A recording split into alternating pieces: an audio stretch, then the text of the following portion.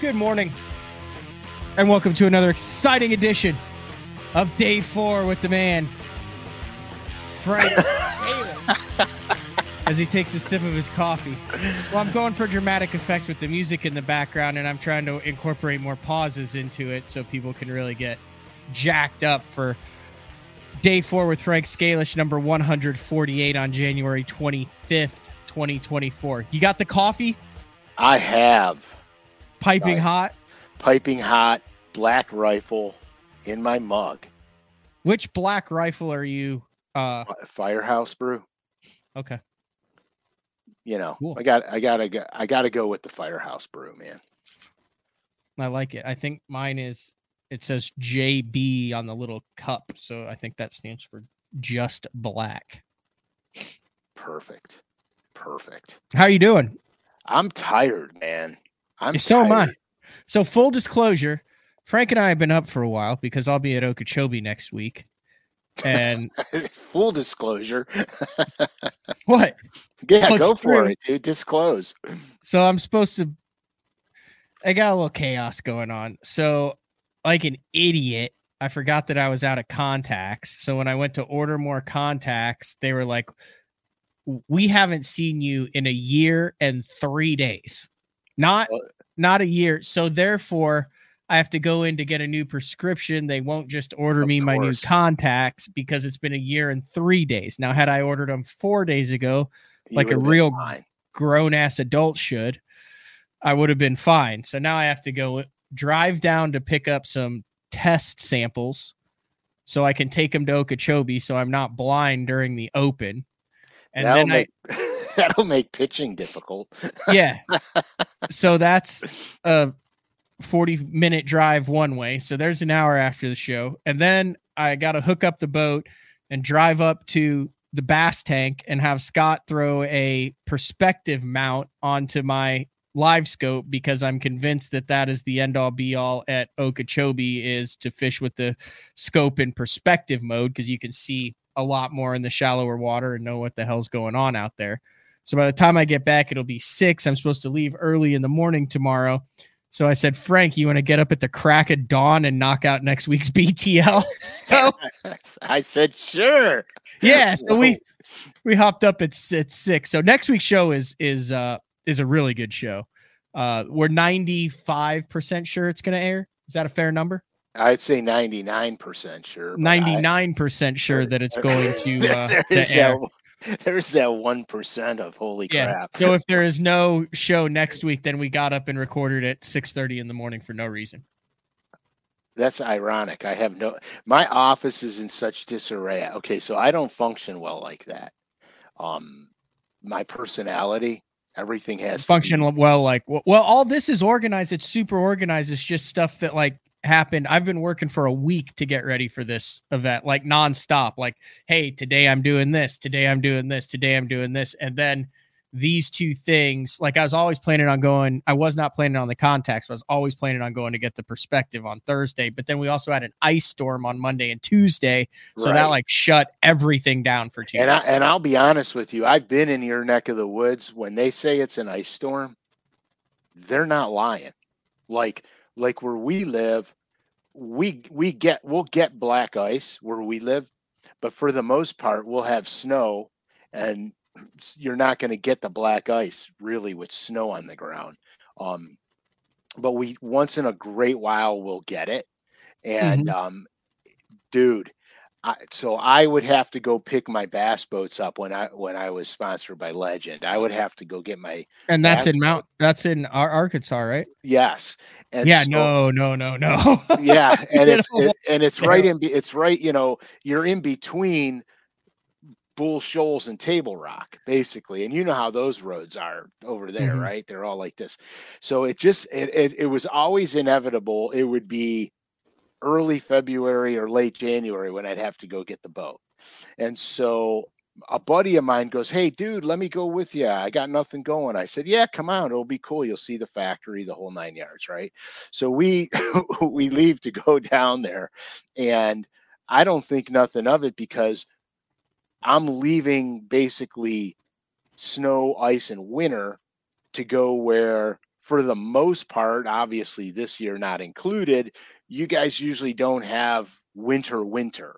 You know what I mean? You'll have cold weather, maybe a dusting of snow here and there, but you don't have to really worry about towing your boat through there because the streets are usually pretty open. So we leave my house and it's a flipping blizzard.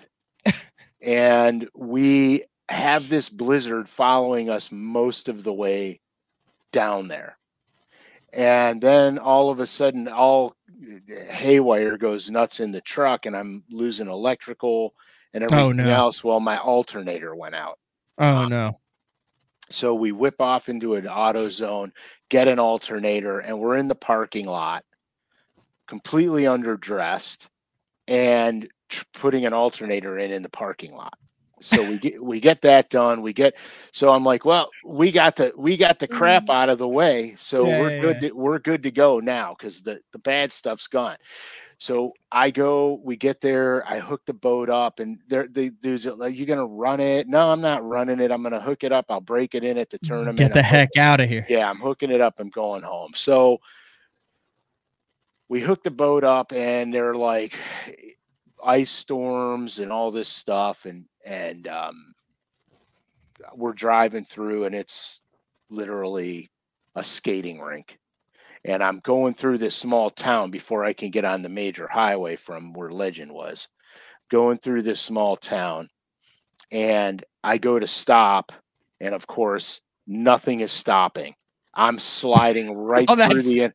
Oh, that is the worst feeling in the world, dude! And I'm going right through the intersection. Bass boat behind me. We're all brand new bass boat, right? Brand new. Never even seen the water, so you're rolling 200K or probably 150K back then, right through an intersection with zero control. Oh, no control. I'm going wherever the shit goes. And so I look at my buddy and I go, okay, so here's what we're gonna do. We're gonna just pull over the first hotel we see, and we are going to get a room, and we're not moving till the morning when this shit's supposed to go away. And so I'm like, oh, there's a hotel, and as fate may have it, there's a big steakhouse right next door to it. Nice. We're going in that one. So I ease myself over into the turning lane. I get across the lanes of traffic, and I go into this parking lot, and you know how it's real hilly down there. Yep. This parking lot rolls all the way down to the hotel. It's just you're sliding again. Dude, I go in the parking lot, and we're sliding down the hill of the parking lot. I can't turn the truck left or right because it's not doing anything. The boat and the truck are like getting jackknifed, and I'm sliding down this hill, and there is one of those big giant metal garbage can containers. You know, those big, like they look like a semi-truck bed. Is that called a dumpster? Yeah, dumpster. So I'm sliding right for the dumpster. I'm literally sideways, boat and truck, gonna hit the dumpster. Bam, sideways. Oh. And it's not like it's going 90 miles an hour. Oh, it's slow motion. But we're moving at a pretty good clip. And I look at my buddy. I go, Brian. I go, God dang it! I said, we're gonna bust this boat up. I'm not even 10 miles from the plant. We're going to bust this boat up. We stopped sliding 3 feet from hitting that garbage can. So he goes, what are we going to do? I said, I'm parking it right here, and we're going to walk down the hill to the hotel, and then we'll get it in the morning when all this stuff's supposed to melt away. And that's what we wound up having to do, but it was unbelievable. It was unbelievable. Yeah, ice is no fun, and then especially when you're towing a bass boat in a mountainous region that you're unfamiliar with. Oh, yeah, and every road there is like a snake. There's no straight lines, and of course you're on hills, where if you go over off the side of the road, it's not like it's a cornfield. You're going down somewhere. So yeah, it was unbelievable. I know from experience as a 17-year-old that cornfields are a great place to land if you happen to go off the road at about 70 miles an hour. 100%, dude. Yep. 100%. Now, depending on what time of year it is, it might be difficult to get that vehicle out of the cornfield. Don't ask me how I know that. Exactly. So were you saying it was a wet spring? Yeah, I mean, I rolled it like I was on my way to pick up my buddy in my 1997 cherry red Pontiac Grand Am GT, and I had gotten lost, and this is a long time ago. I'm just going up and down the country roads because I knew eventually I'd hit his farmhouse. I knew I was in the right area, right? Yeah. And I go cement to gravel, and in my inexperience, I didn't drive out of it and got the wiggles down into the ditch. Woo, woo, woo, 3 or 4 times, way the hell out into the cornfield. Came to, and there were just night crawlers all over me because I had one of those big tubs next to me of like 20 dozen night crawlers that we were taking. Perfect. Every window was shattered, but I had a 9-foot eagle claw catfish rod that was curled into the car. Yeah. And I mean, this thing was beyond totaled. Like I was lucky to walk away from it, to be honest with you. And that's why I didn't get a ticket or anything. The guy was like, hard to give a ticket to a guy who should be in the hospital right now. Yeah. And that rod was sticking 4 feet out the back of the vehicle, unbroken. Perfect. What are the odds of that? The odds. There's a lot of odds that took place in that day, Matt. May the odds be ever in your favor. The ice, I'm a little nervous about the Ouachita tournament I have coming up. I mean, that's right there in the mountains in Arkansas. I believe there's a place called the Ouachita Mountains, shockingly. And it's the second week of February. Yeah, just bring get like a 50-pound bag of salt with you. That's good. And probably it might not hurt to throw a couple sandbags in there if it's going to look like it's going to be slippery in case you need to get some traction. Yeah, because if and remember this, when you're backing down the ramp, if it's frozen and you start to slide, as soon as your trailer hits the water, you'll stop. You're going to stop. So that's brilliant. So instead of panicking and because I never thought about that. Yeah, we did that on Lake Norman one February. Everything froze, and the water was down. And you know how Norman ramps are, dude. Mm-hmm. And all these guys were backing their boats in. Me and Troy were fishing a tournament there. I think we took third in that one, but we were fishing a tournament there and backing down the ramp that they had the tournament blast off going out was literally on the side of one of those hills. And it just was like super steep right into the lake. And I was backing up and I started sliding because as everybody's pulling their boats out, water's getting everywhere, and then it's refreezing. It was like a skating ring. I started sliding and I just made sure I stayed straight, and as soon as my trailer hit the water, I stopped and everything was good. And of course I have 4-wheel drive. Most of those guys have trucks, but they're 2-wheel drive trucks. And so we just threw some of the salt on the ramp and got the ramp open so these guys could get out. Did I tell you the story on the show of how I was like inches away from totaling Zaldane's boat and truck last month? No. I didn't tell you that story on the show? No. Oh my gosh. So I was with Courtney in Fort Worth. We were just hanging out that weekend, and he texts me and he's like, "Hey dude, you're not, by chance down in Fort Worth this weekend?" I'm like, "Yeah." I'm sure he'd called a million other people, but he's like, "Hey, I'm in this fish and chips tournament, poker fishing. You want to jump in?" And I'm like, "Well, I got like going out clothes." So, I mean, here I am in like a going out jacket and jeans anyway. So I jump in it. End of the day, it's cold, but this lake has it's all like flat. And then there's, I don't know, it's probably 100 yards. It's 50 yards of just a straight up on the road, just straight up, right? To get up to the top of the parking lot. Well, they do like a drive-through weigh-in. So, Chris, being the Elite Series superstar, goes up and weighs the fish in and stuff. And I'm in the truck and we get back and there's no one in front of me. Well, I've never been to this ramp before. And so I didn't have it in 4-wheel drive. And then Chris is stopping and shaking babies and or kissing babies and shaking hands, shaking hands, shaking babies. Oh, what a good father. So the team behind us is waiting. They're like, you guys got to move. I'm like, okay. So I just, let's go up, and he can strap the stuff down. And I'm in his 1776 Tundra with his, nitro, the whole 9 yards. And I get like 3/4 of the way up this thing. And because of all the boats that had come and it was cold, I've got nothing. You're just, this is going backwards. And of course, everybody's like looking at Chris because we're in the, big wrap truck and all this stuff, right? Oh, yeah. And I'm in the driver's seat. So I lock him up and just try to get something. So now I look like I'm at like I'm warming up the tires, smoke plowing out. And I'm just going as hard as I can. And the boat and the trailer are sliding back. Well, I got this freaking truck behind me. And Chris is like sitting there he can't do anything. And we're going back at, probably 5-6 miles an hour. And the guy behind me sees it.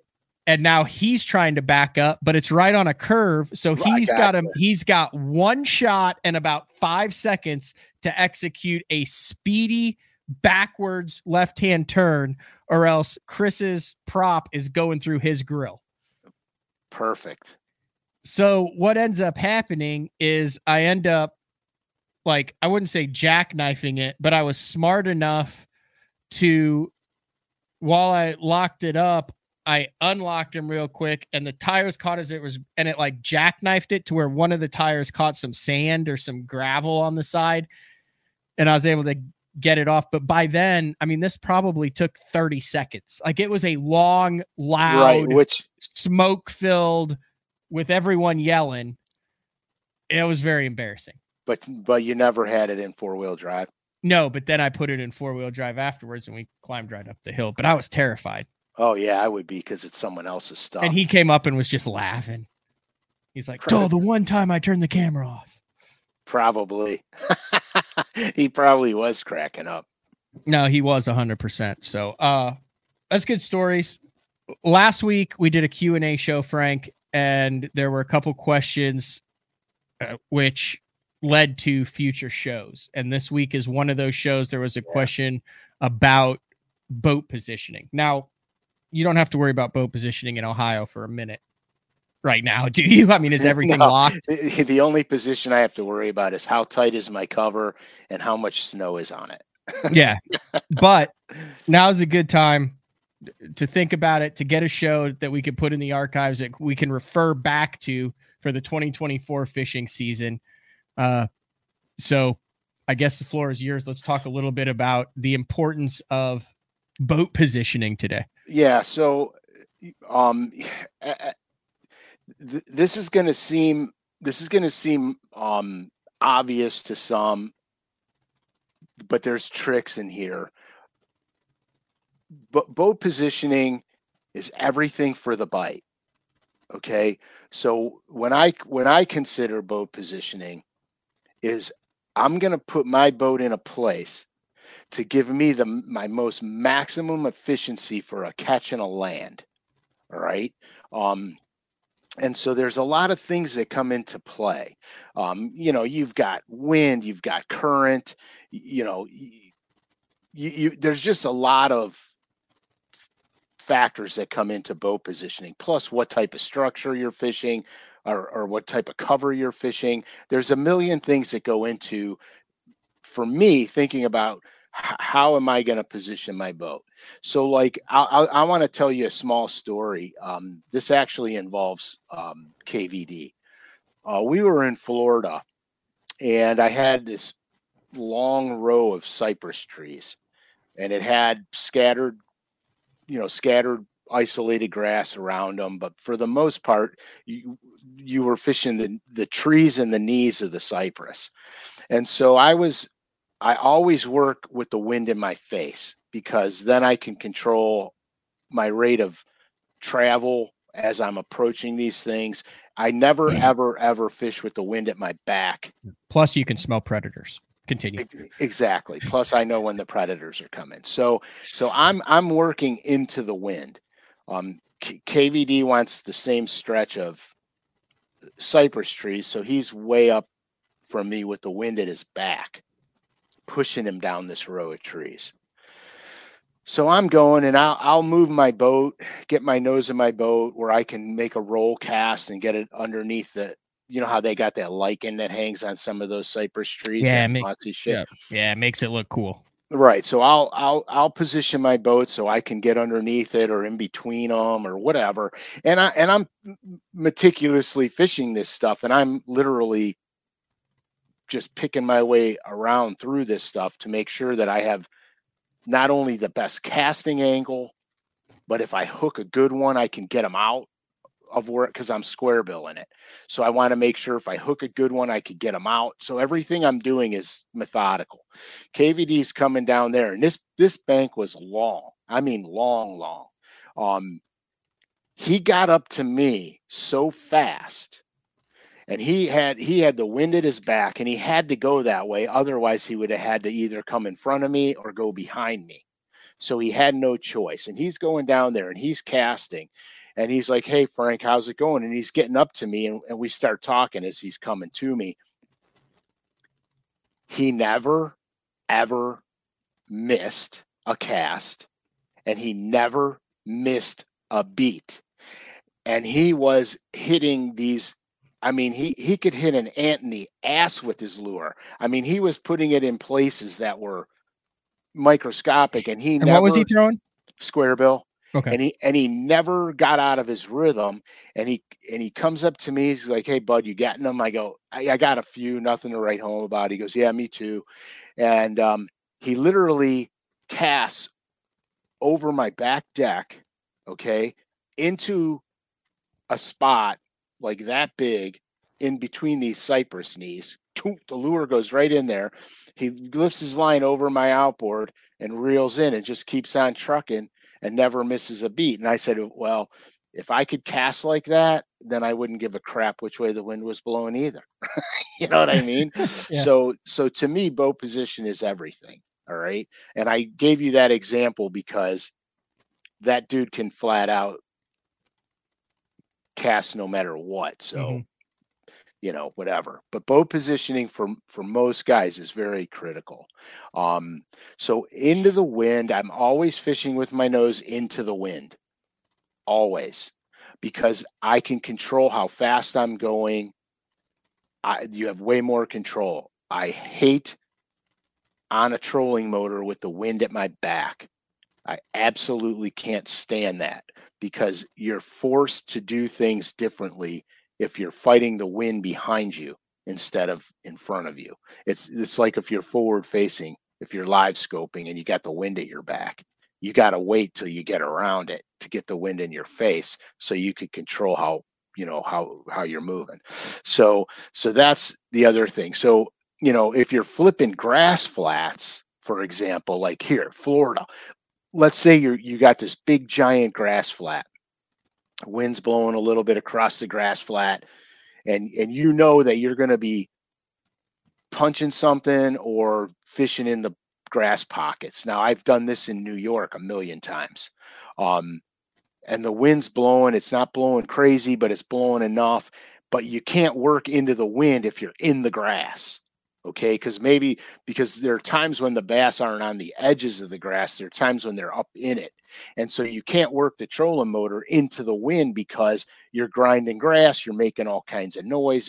It's tough. So in that situation, I'll go upwind from where I want to fish, get into the grass, and then lift my trolling motor out of the water and let the wind gradually drift me down the center of the grass. And at that point, I'm going to pitch in front of the boat. So I'll be pitching in front before I get to the stuff, you know, before I get to the where the strike zone is. So by the time I get there, I have a normal amount of line out and I'm in the zone, and I'll let the wind do the work for me. Again, It's boat control. It's controlled. I'm doing it on purpose. I've done that like in New York and Pennsylvania where the grass is not all the way to the top yet. I'll throw a drift sock out to slow me way down. Done a show on that. What's that? We've done a show on that. Yes, we have done a show on that. So I'll use the drift sock and the wind to my advantage, but I'm maintaining boat control. I'm drifting at the proper speed so I can fish effectively, and I'm covering the line on the grass that I need to cover. Mm-hmm. And so this is, this is very important. Heavy current situations, river systems and stuff like that, or lakes that have current. Like there are times when you'll be in a Tennessee Valley chain where they're running water and there's current throughout the system. I always run my trolling motor into the current because I need to have maximum boat control. And so by running into the current, I can control everything. Now, let's say you're fishing a tail race, maybe below Pickwick or something, and they're ripping water. You know what I mean? Then you've got to do it in reverse. So what I'll do is I'll go upstream. Like if I want to fish this bank, I go upstream, point my nose into the current, and I back drift down. So I'll use my trolling motor to slow my back. Because the current is so strong, you can't, right. If you want to fish ahead of you, you can't. You can't. The current is too strong for the trolling motor. So that's why you're back drifting. But right. So like I've written one word down for today's show: control. Mm-hmm. Today is all about control. 100%. Everything is. So in that situation, you back drift it. You use your trolling motor to keep you in position, but you're never going to be able to stop your reverse movement. The current is way too strong. I learned this fishing the Niagara River. The current in the Niagara in some places is just brutal. And so to fish effectively, I had to get slowed down enough, keep the boat as far away from or as close to whatever I'm fishing as I need to be.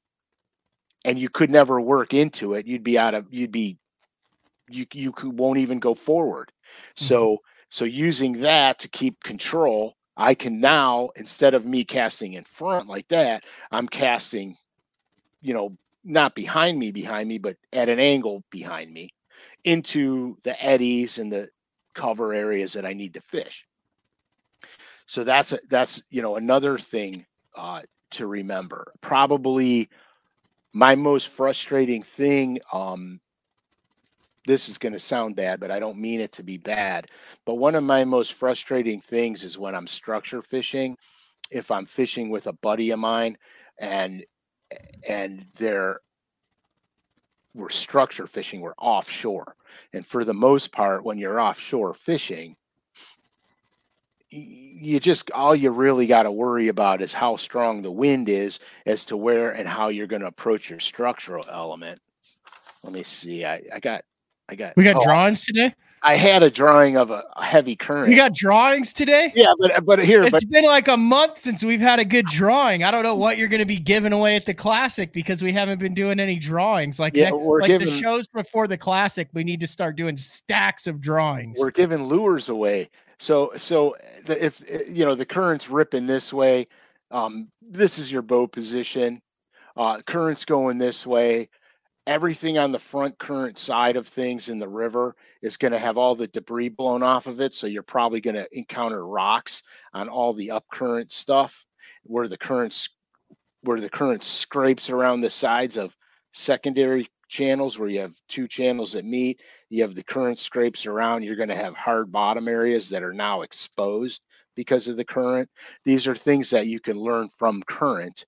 Okay, but notice the boat positioning. I'm going into the current to fish all this stuff. Going in. And then you have to cast, like if you're moving a moving bait, you cast past it, bring it back with the current. Right, you're going to cast it out that way, and you're going to bring it the way the current's moving. I don't know. Everyone loves the drawings. I think everyone wants drawings. Do you guys that are watching this live want more opportunity to get Frank Scalish one of a kind DTL used drawings. I'm so happy that you're volunteering me for this. I don't. Well, no. You're not actually doing it for. No, I know. I'm actually looking for the viewers. You are just taking stuff that you've used during the show, like we did remember last year you almost got tackled with your briefcase of drawings. It was a mob scene. It almost was on the news. But yeah, so look at this.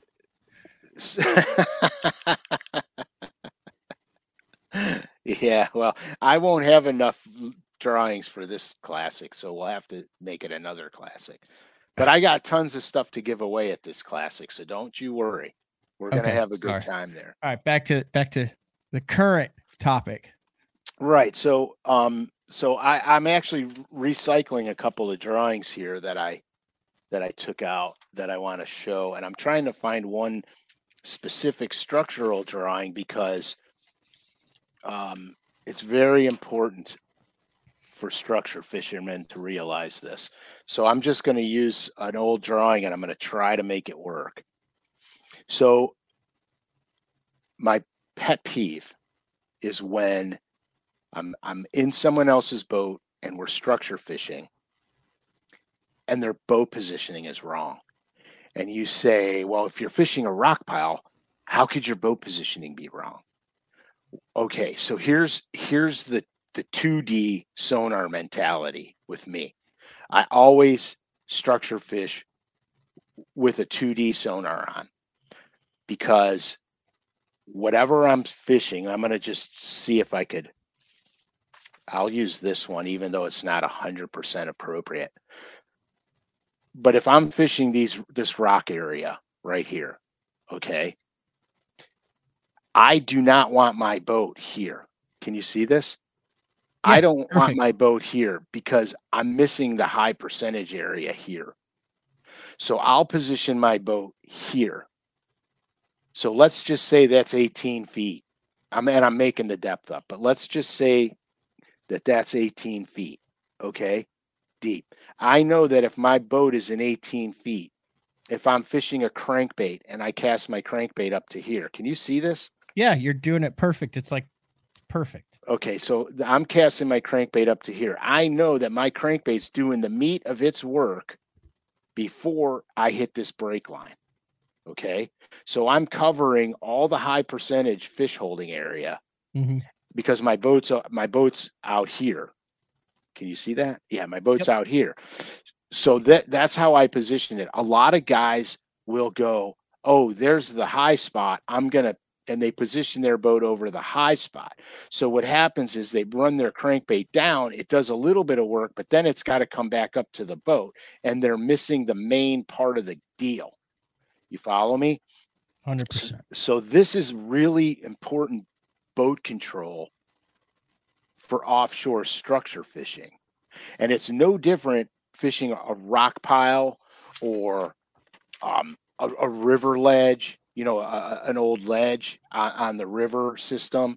It's because as you start fishing your boat, if I know that the meat of the stuff that I'm fishing, the depth that it's in, right, I'm going to keep my boat outside. Yeah, okay, good. Outside of all of the depth ranges. I keep the boat outside of it all. Not on the break. Not on the break. I want to be off of that break. Now, here's what happens sometimes. By doing this, I'll see bass that are suspended off the break line. Like, for example, I'll just use this again since it's right here. I'll have my boat out here, and I'll see bass suspending over here. Are those neutral fish or those feeding fish? Or they're usually neutral. They come off the structure and they suspend there. So when I see that, then I could back my boat up even farther and I can cast my crankbait through the suspending school. Where if I'm up on top of the stuff, I'm missing a main structural feature, and I would never see those bass out there. Now, with forward-facing sonar, as you approach this stuff, you could scan it, and you could see the bass that are suspending out there if they are. Smallmouth do this notoriously. Yeah, that's great. So now with the forward faces sonar on anything that I plan on fishing offshore, I will shut down in the main river channel. I will shut down a football field away, get up, put it on high bypass, and then scan up to my waypoint. Yeah, because especially if there's smallmouth and spotted bass in the fishery, notorious for doing this. Where if the structural element you're fishing comes up to top, let's say it tops out at 15 feet, they'll be 15 feet high deep in the water column, but they might be 30 yards off of that. So they'll suspend away from it. They'll actually, if they're relating to this, they'll actually be here and suspend here. Yep. And you would never know it. They'll be like right under your damn boat, and you Right. can't get a bait to them. Right. So the whole key to there, again, is boat control. We need to be able to know that we're making the most precise, efficient casts. Now, so if you're working the river ledge, okay, you have to with 2D sonar, I sneak up a little bit. So I know that if my 2D starts to rise, then I turn away a little and go back out. So I'm making sure that, like, if I said, hey, look, it's 19 feet here, so I got to keep my boat in 19 feet. But if I'm going, or 20, because it says 20 on the map, so we'll say 20. So if I'm going, oh, I'm in 20, I'm good. Oh, I'm in 20, I'm good. Oh, I'm in 20, I'm good. You didn't get any of this. Yep. So I sneak it up and keep it honest to see how the contours are changing. Nice. So you're just sneaking up, going back, sneaking up. That's the real That's way the old school way to do it. Right. But it's 1,000% accurate. It's 1,000,000% accurate, because you're seeing that contour change, and then you just nose yourself back out again. And then you do it again, because you could lose if you just go into a certain depth range, you lose all this. Yeah, then you're just chucking into the middle of nowhere, and you're 3 casts away from potentially a winning school of fish and have no idea what you just did. 100%. And so conversely, if we're fishing something isolated, not connected to anything, all right, I'll do the same thing. But at this point, if I'm fishing something isolated like this, I've already side imaged it. I've already ran my 2D over it. I know exactly where the deal on the deal is. Okay. The only thing I don't know is, where did the fish reposition from when I found that structural element? So now what I'm going to do is, let's say I approach it from this way, because this is the key zone. This rock ridge is the key zone, right? So I approach it from this way. I make my cast and I don't catch anything. I don't leave it yet. I'll take my boat and I'll reposition it behind it, and I'll throw the opposite way on it. And I'll work it from deep to shallow, because sometimes those bass want the bait coming from the deep water up the structure to get it. A perfect, what's that say? Nothing. You just answered Lincoln's question. You asked it 10 minutes ago. And I figured, okay. I assumed you were gonna circle around and eventually get to that point. So there you go, Lincoln. Yeah. So here's a perfect example. A buddy of mine had a tournament on a local lake here, and at the time I was fishing Bassmasters, and he said, "Hey, can you come out and practice with me for a day?" And I said, "Where's what lake's it on?" He told me. I said, "We're not going to need a day." I said, "We won't need a day." So we go to the lake, and I'm not going to mention the name of the lake, but we go to the lake, and I come up on this structural element. And to be brutally honest with you, it was nothing more than a long point. That's all it was. And it's very similar to this right here, is what we were fishing. Little scattered gravel up on it. I'm talking about a point that's 50 yards off the bank, got some contour lines there. Right. And it's scattered. It had a good swing on one side of it. It had a good swing on the other side of it. But for the most part, the one swing was flat and mundane. The swing on the south side of it was much steeper and much tighter to the bank. Okay, so we pull up here and we approach it normally. I approach it from out here, and I start making my casts up to what I want to fish. The normal way, bow position is right there where my finger is. He goes, well, they're not here. And I go, no, I saw some fish on my 2D sonar. And so I said, we're going to do something. So I pulled the boat around and I put the boat right here. So you're up on, I'm just for the iTunes listeners, I'm just describing what you're doing. You swung around from the point where you were fishing it very traditionally. You're now on the shallow side of the point to where you can cast out towards the deep water. Right. And I'm going to tell you how shallow I was. If you went to back cast, you'd hit the trees behind you. Oh, so you were like bank fishing. I was literally almost on the bank. And so I told my buddy, I said, we have to check this because I saw fish. So we have to check this. And I fired a cast out deep to shallow. And we literally were catching them on every cast. And he goes, that's crazy. And I said, I'll prove it to you. I went back out and around and we fished the entire point, all the way around the point. We cross cast it. We did everything from deep to shallow, never got a bite. I said, watch this. We went back around. I put the boat on the bank. I go make one more cast out there. He makes another cast. Boom, he's loaded up. He's got another one. And so you have to change your angles when you're structure fishing, because I have seen a million times where the bass want it coming a certain way. And so you have to change your angles. That's why the boat control is so critical.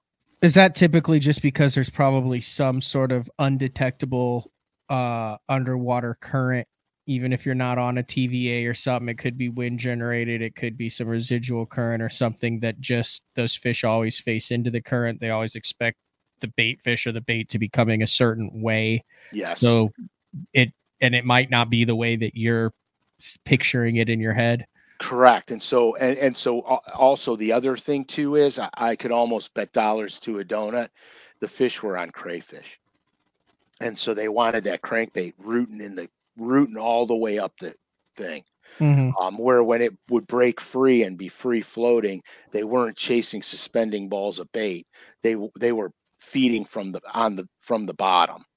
So I think that was the other way, but current is current will reposition fish in a second, because fish are going to go to their optimum feeding zone. And here's a thing to remember: actively feeding bass will be on the up current side. Neutral or negative bass will be resting on the down current side.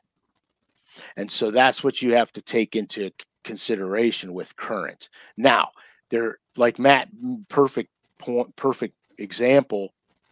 Wind will generate current. Although it's very minimal, it will still generate current.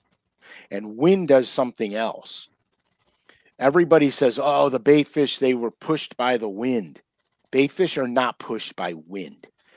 Bait fish feed on plankton. Plankton is moved around by wind and current.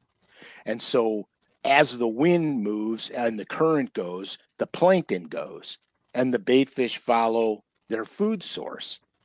And the bass that are chasing pelagics are following their food source. And so that's how that feeding cycle. And then we're following the bass. Right, and we're following the bass. Exactly. That's exactly how the feeding cycle works. And so you have to keep this in mind.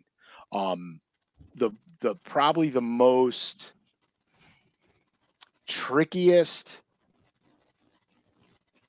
I don't want to say boat control, but the most trickiest is vegetation edges, because you have several different kinds of vegetation. You'll have vegetation that just abruptly ends. It's like a vertical wall of grass that comes out. So if you're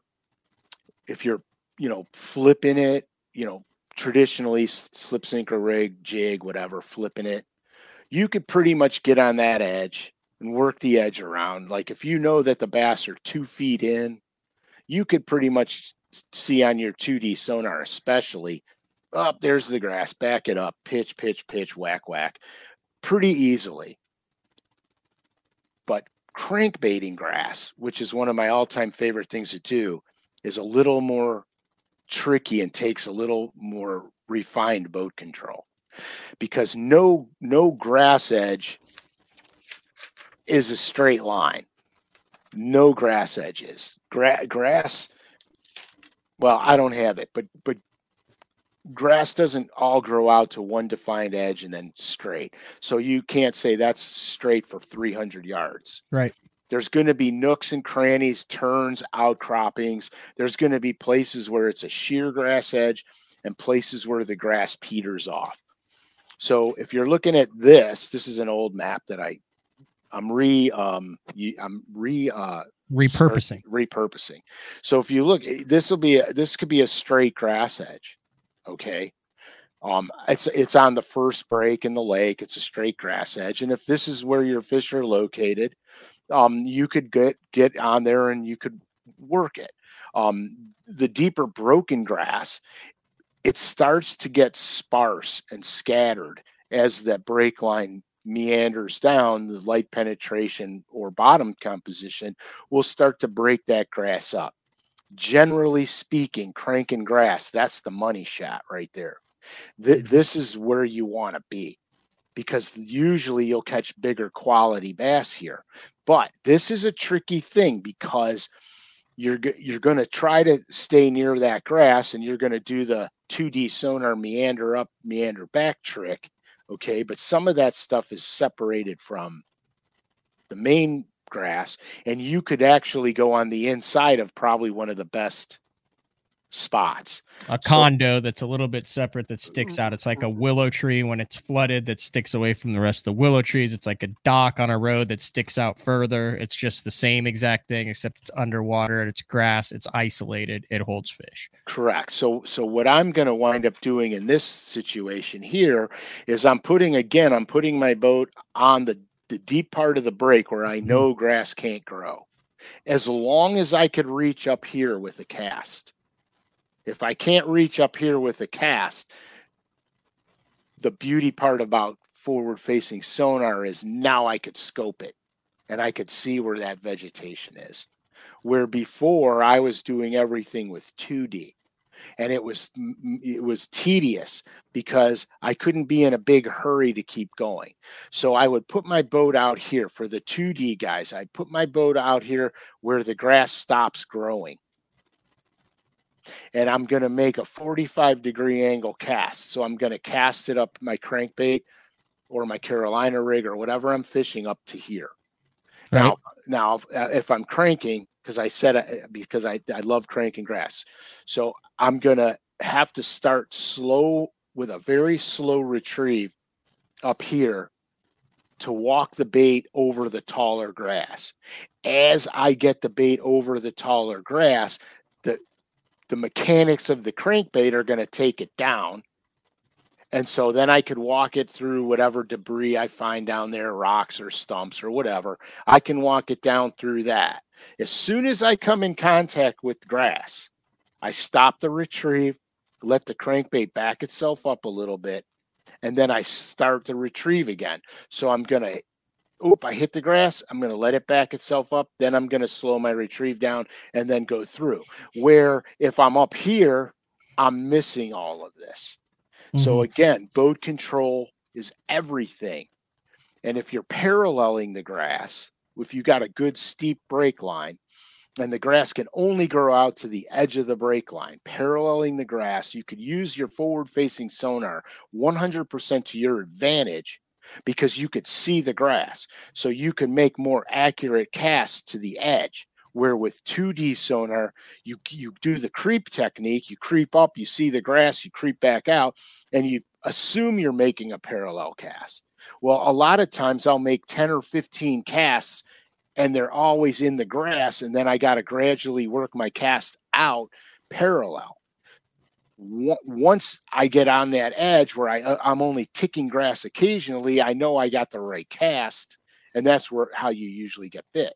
But with forward-facing sonar, now you can see it underwater, so you're more apt to make the right cast right off the rip, or at least with 1 or 2 throws instead of 15 or 10.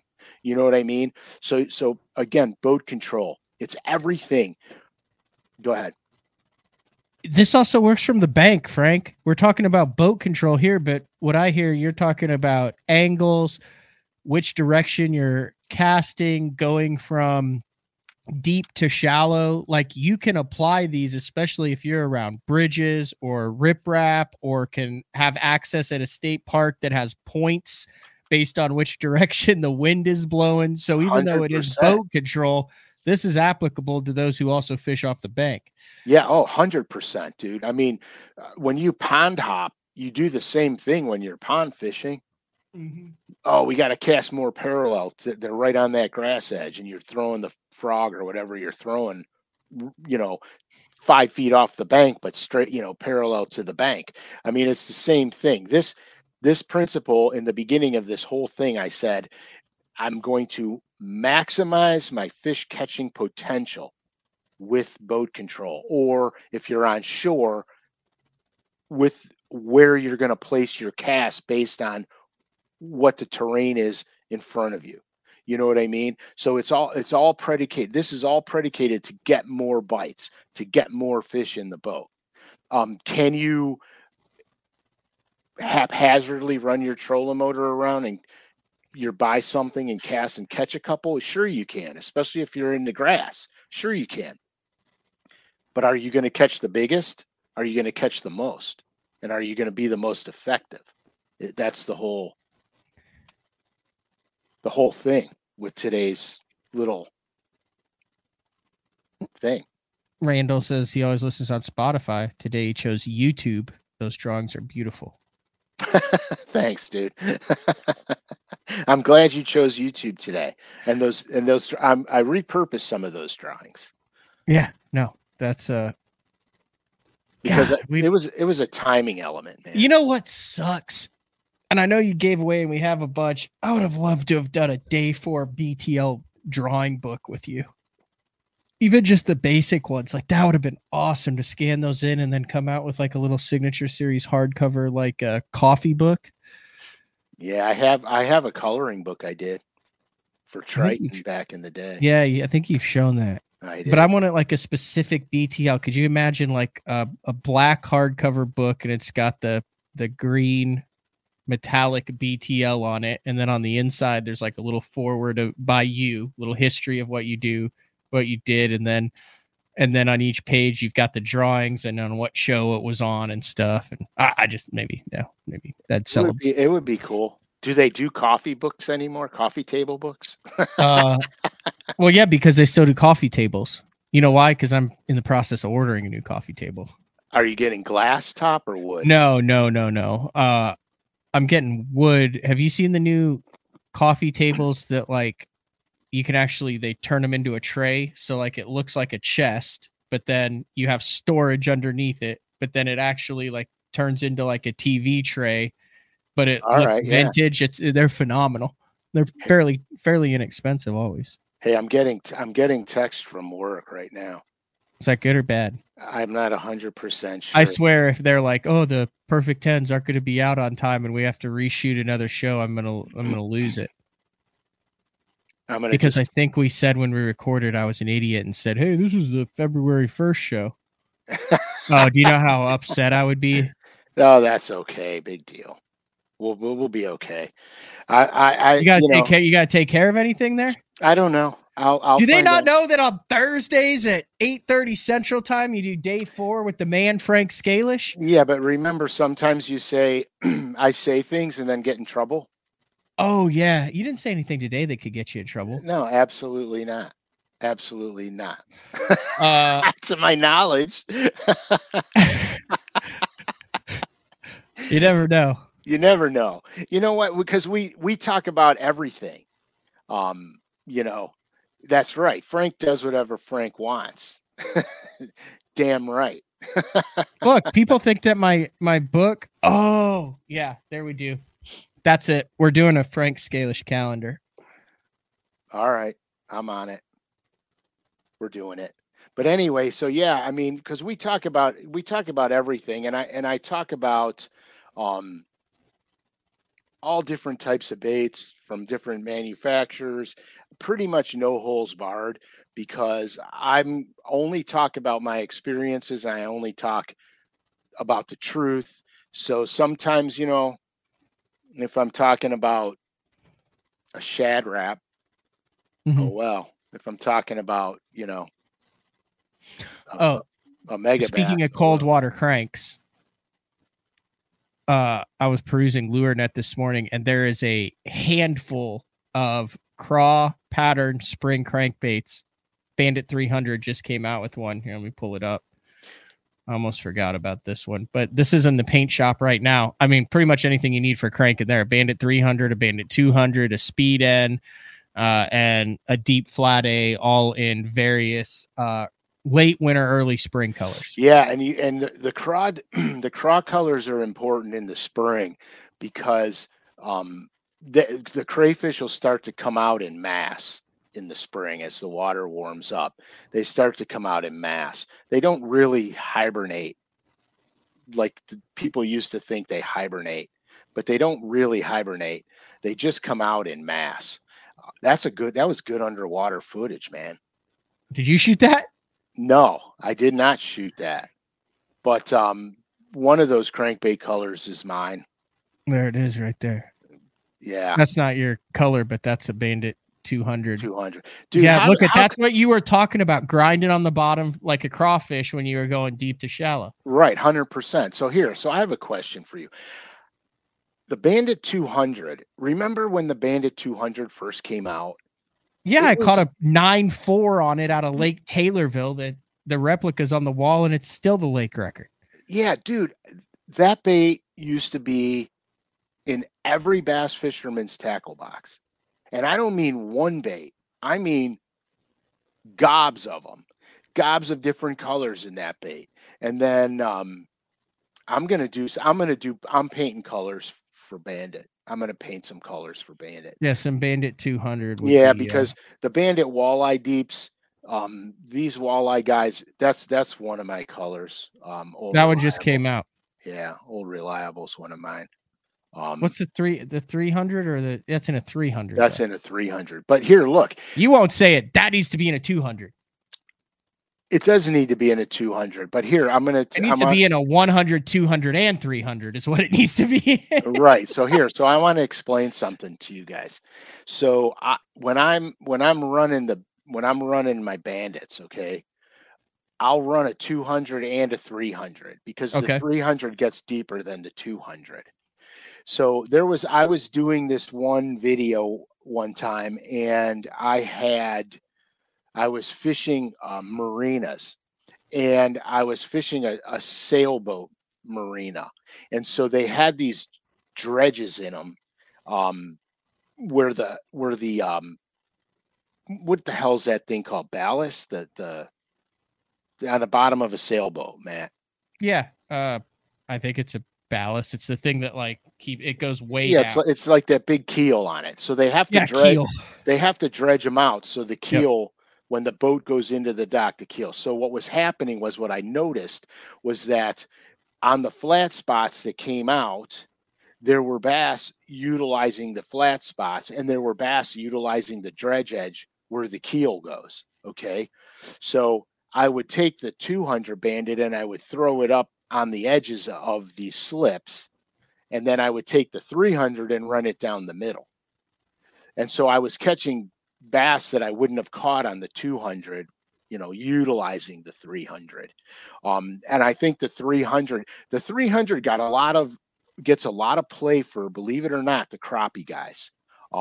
They troll that 300 for crappie all the time.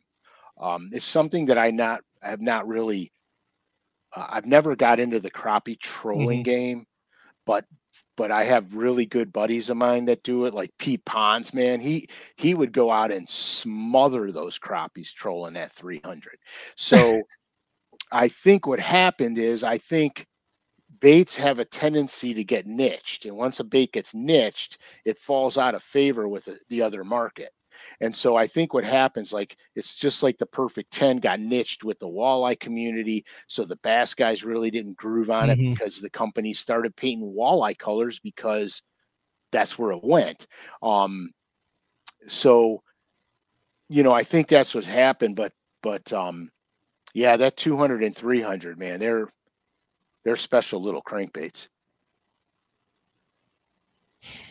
Yeah, people are all in on the calendar. Oh, they want. I think John and Dominic may have missed the point of it. It's Frank Scalish's drawings. It's not a swimsuit edition. It's not slinging a deep end in the month of February. Yeah, no. Shirtless. It's not a steamy drawing for December. It's literally unless it's a hot water discharge. Yeah, that's it. So, all right. Like I said, record a show next week. What else we got, Frank? Anything you want to talk about? I'm stressed out, man. I got a lot to do before I hit the road for Florida, and then so I wore out my debit card. That's what I was just on the phone with. So I go into the bank, or my bank card, just the way it sits. So the strip didn't work, the electronic. So I went in. I was like, she's like, oh, I could print you out a new one right now. And I was like, oh, sweet. Same logo. It's got a little jumping bass on it, everything. And Perfect. She hands it back to me and goes, oh, anything that is linked to this card, though, the expiration date changed now. So you need to go into all of your accounts that are auto pay and change it. Well, hell, I've got so much stuff on auto pay. So now it's the end of the month. So I've changed what I can, but now I'm getting all of your so-and-so payment was declined. This was declined. That was declined, because then I have to go in, reset the passwords to all of them, because I don't remember when I did it 3 years ago. You know what I mean? And then change a 5 to a 7, and then everything is good. But I wish I had known about that before I said, hook me up with the new bank card. Yeah, it's never as easy as it's never as easy as they make it out to be. Believe me. I can't technology drives me crazy. Oh, you had a little meltdown this morning. Oh, yeah. No, you were calm, but I could tell that you were one thing away from screw it. Yeah. Truthfully, that's 100% accurate. Because, all of a sudden, everything works perfectly, and then all of a sudden it doesn't. Yeah. And it's like, there's no reason for this. Yeah. But it always happens. I thought I was being canceled. No. I'm getting canceled. But yeah, so whatever. But you guys gotta watch next week's show for sure. All right. Sure. Yep, I'll be in Florida. You'll be in Northern Ohio. I hope you're in Florida, and the sound that braid makes when the bass is trying to pull away from you, I hope you hear that frequently. And I hope it's followed by me screaming because it went directly into the freaking cut, and there's a 9-pounder that's just sawing it back and forth. And it's going to happen, and if it rains, look out, because it's going to... As long as I land it. That's right. As long as I land the sucker. Hey, guys, I don't talk about this. I don't talk... Like Steve on this, he goes, Matt, you need a wife. And then Spencer replies, Matt, you do not need a wife. And then Anthony just says, good luck. I was hoping he's talking about the fishing. I think he's talking about the fishing. I don't even know what the hell I was talking about. You don't normally talk about this, you said. Yeah, I don't know. There's a lot of stuff I don't normally talk about. Okay, we're good. Oh, I don't normally talk about this, but if you watch day 4 and you watch it on YouTube, I know we had some new YouTube listeners here, and you do not subscribe to Bass Talk Live. Now to subscribe, you just create a Google account. YouTube is part of that. And then when you go in, you can hit subscribe.